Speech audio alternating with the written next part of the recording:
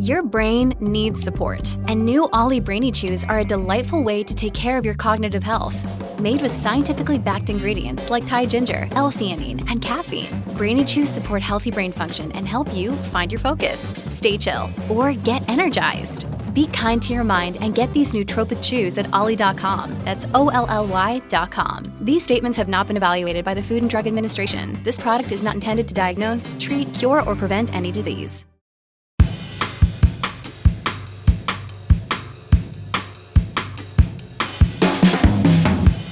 Hi, I'm Mary C. Curtis, and this is Equal Time. Childcare has been at the center of President Biden's agenda. Everything from boosting the Earned Income Tax Credit and paid parental leave to universal pre-K. While many sectors of society, doctors, parents, and educators have been advocating for change in supporting families with children, there's one sector who has lobbied for universal pre-K. And it just may come as a surprise. Law enforcement. Yes, that's right. Law enforcement from both sides of the aisle has been involved in Fight Crime, Invest in Kids, advocating for investment in policies and programs that put kids on a path to a productive life. Providing robust early education is one piece of solving a challenge that is complex and includes considering such issues as implicit bias in the classroom and in policing. But it is an important piece. Today we speak with Vernon Stanforth, the president of the National Sheriff's Association, who's been elected 7 times in his home state of Ohio.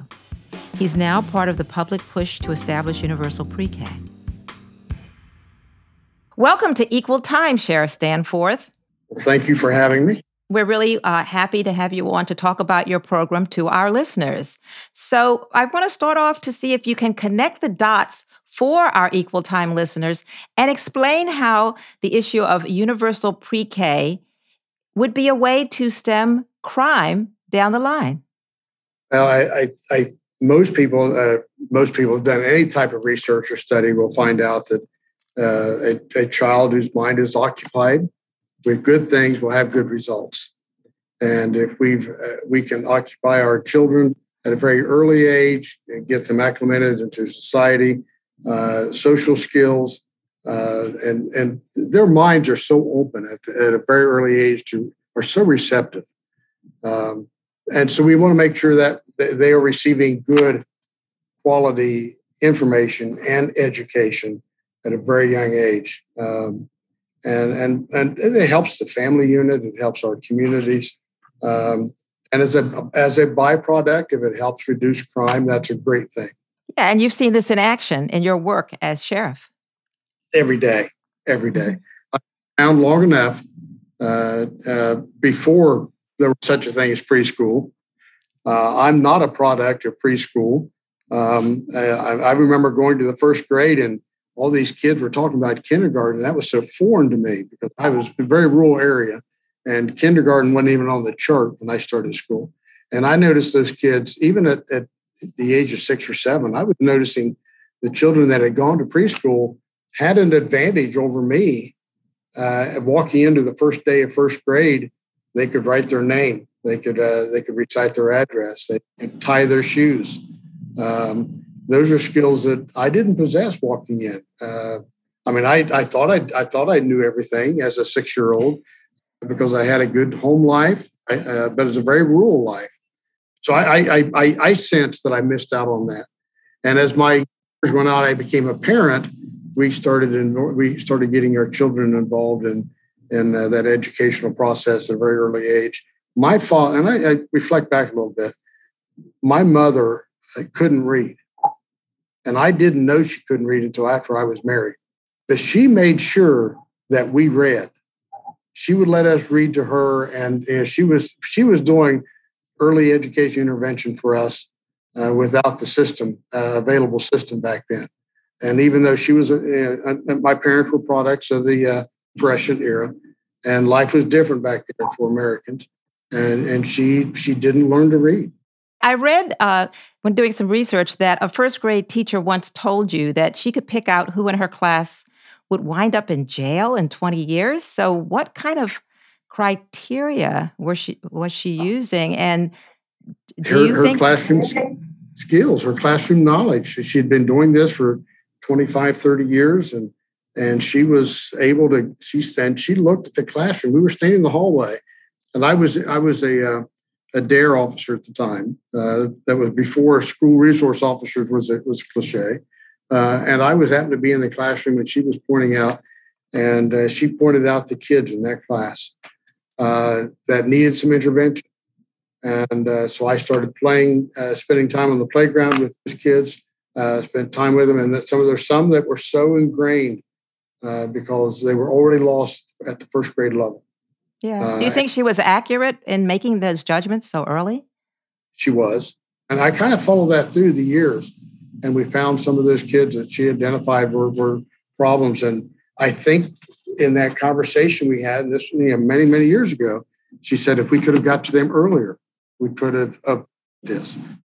But Sheriff, is it really that simple? I know that there are studies that show that even in pre-K and kindergarten, that implicit bias is a factor, as Black and brown students are disproportionately suspended and even arrested with these officers in schools for the same behaviors that don't have the same results for white children. So a teacher judging that might have some implicit bias going on. Won't efforts to give educational aid to children have to be paired with equity reforms? I wasn't aware of the term implicit bias for a long time. It just wasn't something that I'd been educated on. And recently, I was several years ago under a different governor. I was asked to participate in a collaborative group going around the state and looking at some of the police issues and law enforcement issues in the state of Ohio. And I had the pleasure of sitting with some people that were so knowledgeable. And as we sat around the state, we would have briefings and we would have discussions. And implicit bias I was educated on implicit bias and really what it meant. It wasn't a clinical term; it was a real life application. And so it was educational for me. And I think that same thing needs to be done at every level of our society. We need to understand what it really means to be biased. We are all biased in some form or another. But the implicit bias is something that through the educational process that I had, that I personally had on my own level, I found out that we're lacking that. And I have to agree with you that the teacher the students that she pointed out, they were not Black students. They were, I didn't notice that at least. But I agree with what you're saying. There's been perhaps a different response based on race within all forms of society. And that's where the education has to come in, and at every level. Yeah. So the education reform has to be paired with also having teachers really think about that as they're judging, their students. So now I know you know a little bit about the Perry preschool study and what it revealed. Could you tell us a little bit about that? What we did find is that we had a peak of preschool programming in the United States, and then just before the pandemic hit, we started seeing a decline, and I think now we're even seeing a bigger decline. And I think the fact that when we have children that are exposed to preschool education, they are less likely to be less likely to have negative interactions within society as they grow older. I think you're going to see the study's going to show less likely incarceration, less likely to see violations. And I think those are the good things the study has shown, is that the value of continuing these programs, expanding these programs. I believe there's a study that shows there's like 2.5 million 3-year-olds, probably the equal number of 4-year-olds. And we're not reaching all of those kids.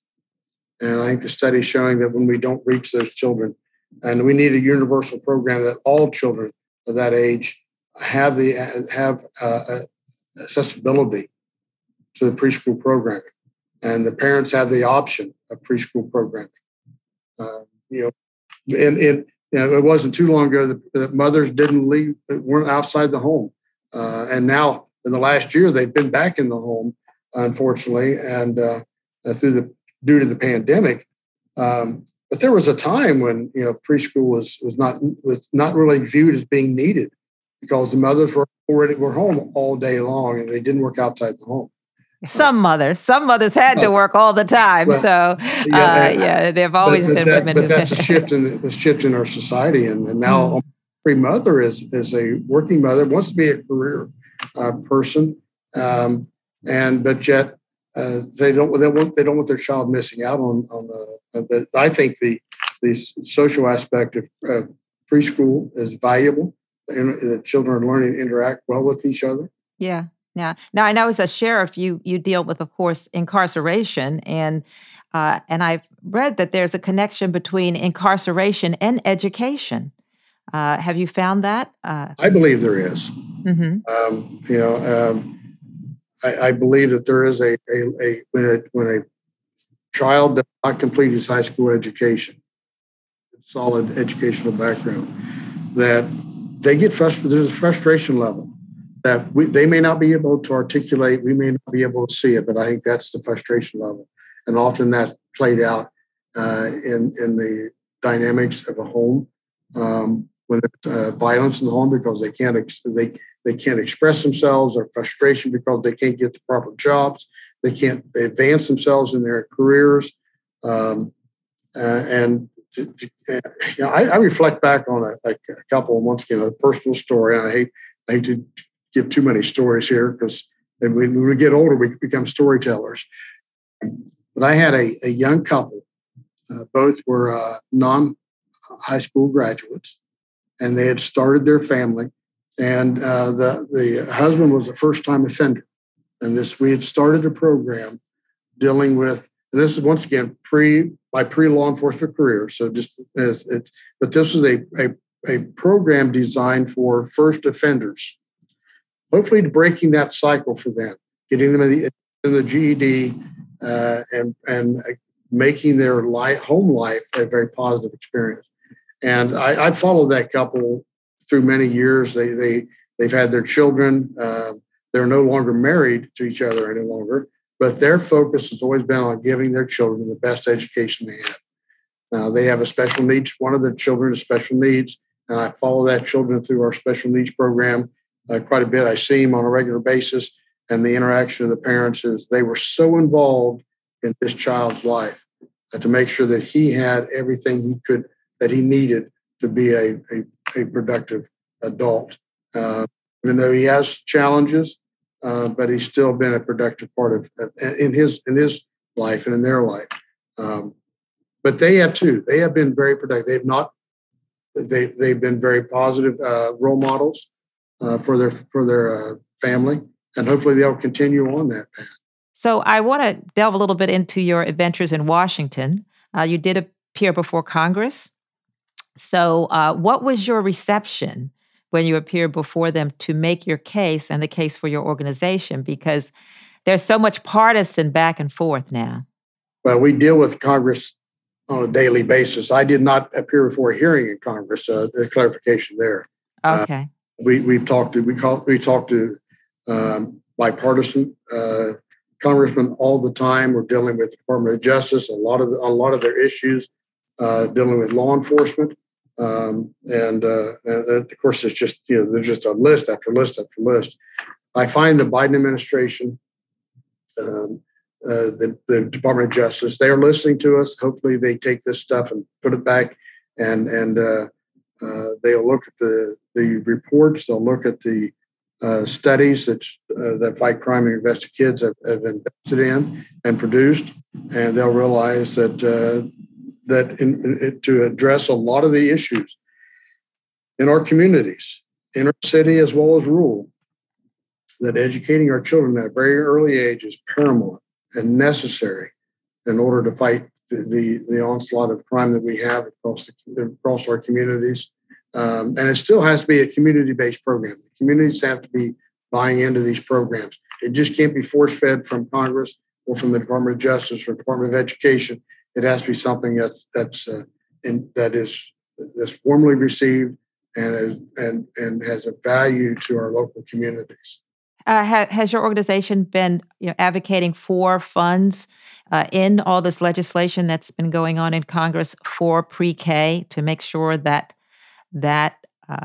those issues, pre-K, the child care and all of that they are made paramount as Congress is discussing what to include?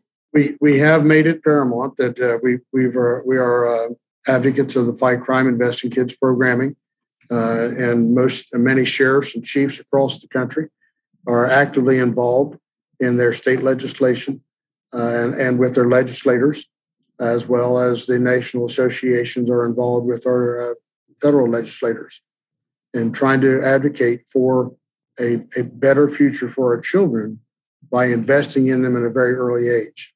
Yeah. Now, you have bipartisan support from members of Congress for your efforts, and your own organization is. You are a Republican, and right now, I think there's a model for universal pre-K in West Virginia where Joe Manchin is representing, and he's been, along with most every Republican, a vocal opponent of some of the amount of the spending overall. So it took a while for that to roll out. So how do you make the case that this kindergartners who participated in preschool, they did, I think according to studies, have better math and literacy skills. So how do you make the case that this should be paramount and that this really helps longer range academic and social benefits? Well, they need to look at this issue as a funding issue by itself and not with all the other hyperboil that goes around with everything else. And this is not an issue of any other topic other than our children. And that has to be a paramount thing for Congress to look at. And when they start, they want to, this is just a small part of this larger bill. It needs to be a bill in itself. And I think a bill by itself would pass. I think we'd get bipartisan support. But our legislators want to dirty the water, so it's murky. And there needs to be clear vision from our legislators that they need to invest in our children and not hold them hostage to legislative bickering with other financial things. I mean, we're educating our children has nothing to do with building a bridge. Building our bridges are good things, but it has nothing to do with all the other things they want to throw into these bills. They need to focus on educating our children and providing a good, solid, early intervention educational programs. Yeah. Well, you've been at this for a long time, both law enforcement and your work with this organization. So looking at this, as well as being a sheriff and being a part of every part of this criminal justice process, what do you think? Have we as a nation made progress in the last 25 years? And how, or how have we not? How far do we have to go? We have a long way to go, but we're always making progress. We may not see it as progress, but we do. I mean, even though I think the study is showing a slight decrease in opportunities for pre-K, we need to rethink this, and that needs to be the priority with our 3 and 4 year olds, getting them the exposure to early childhood education. So we can't let that slide, and that's critical. But I think we also can't be negative, and right now we're a negative society, and we can't be. We've got to look at the positive. We got to look at how this is benefiting our communities, how it's benefiting our society overall. When I see a child reading and desire to read at 3 or 4 years old, I mean, I'm beyond that. I've got a grandchild. I have one grandchild that is now almost 16 years old. And, I look back at his learning experience. His mother was so involved in everything he did. And his mind was so eager. I took a picture that I've kept on my phone of his first time he wrote his name for me. And he was just a little guy. He's only like 4. He's probably 4 years old. And he wrote his name. And he's so proud of that. And he's and I'm thinking other children are the same way. We kind of lose that perspective as parents, but as grandparents, it's much more valuable when we see our grandchildren learning in that way. And I think that's, as a society, we need to start looking at this as from a grandparent's viewpoint, and that we need to provide the best for our children. We always want the best for our children, but as grandparents, we're looking at this in a different perspective. Yes. So everybody should look at every child the same way as they would look at their own child or grandchild as far as potential and what they would want for them. And if we would do that, we would solve a lot of these issues, a lot of this bickering, a lot of this, we would focus on how to make this better for our kids in the next 20, 30, 40 years. I mean, it's just, and some of the numbers we're looking at are probably concerning. That if we have a decline, we need to reverse that and start focusing on growing these programs. Yeah, well, I still have you. I have to ask you, were you disappointed when reform broke down that effort? And what do you think needs to be done next on the federal level? I think that we look at the reform, and we thought we were making progress, and when the partisanship intervened and it blew it apart, we thought there was progress being made. They were interacting with law enforcement. They were interacting with the national sheriffs. They were interacting with the international chiefs of police, the FOP. We were all having the discussions. We thought we were making progress on the police reform package that Senator Scott in South Carolina was proposing. When that was all of a sudden, it was the rug was pulled out from underneath the bill, and it disintegrated. And so now I think we can do it again. If we did it 6 months ago, we can still have that dialogue now, and having interested parties there. We got to be careful with change. Change just to be changing is dangerous, but changing for a cause and changing with having a clear vision of what that change needs to be is valuable. And that's, I think, where this police reform needs to be. We need to, if we're going to change it, it has to be clear vision as to what that change needs to be and how we're going about that change. Well, I see Tim Scott, Senator from South Carolina, you mentioned he was working with New Jersey Senator Cory Booker and Congresswoman Karen Bass from California. So they were working for quite a while on it. So, and I think they still can. Yeah. They've shown that they can be a good team, but they need to get back to the table, and we need to get this back in a discussion stage and make it a viable part of our policing nationwide. And it's still keeping in mind that policing is a hometown issue.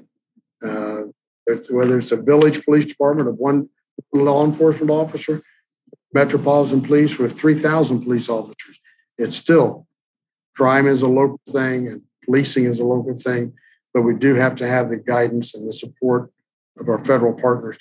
And to mix two issues, you do see now more police officers in schools, and that kind of looks to the need for reform. It weaves in the issues of reform, implicit bias, and all of those things.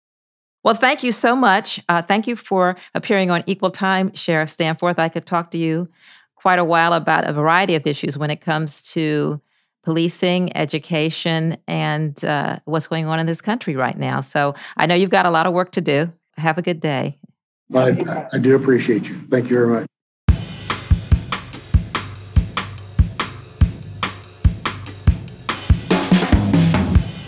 So, what's keeping me up at night? Well, contemplating how taking the high road has become passé. Not in what we say, but in how many leaders and grown-up Americans who should know better behave. It's depressing, exhausting, But is it inevitable? Do folks need to change behaviors or just stop being hypocritical? I write about it in my roll call column this week. Check it out. Now, one Equal Time listener is on the same wavelength. She worries about what she calls the deep anger she sees everywhere. It seems, she says, that there is, quote, no middle ground, unquote. Let me know what's on your mind by tweeting me at mcurtisnc3. And thank you for listening to Equal Time. Please subscribe on Apple, Spotify, or wherever you get your podcasts.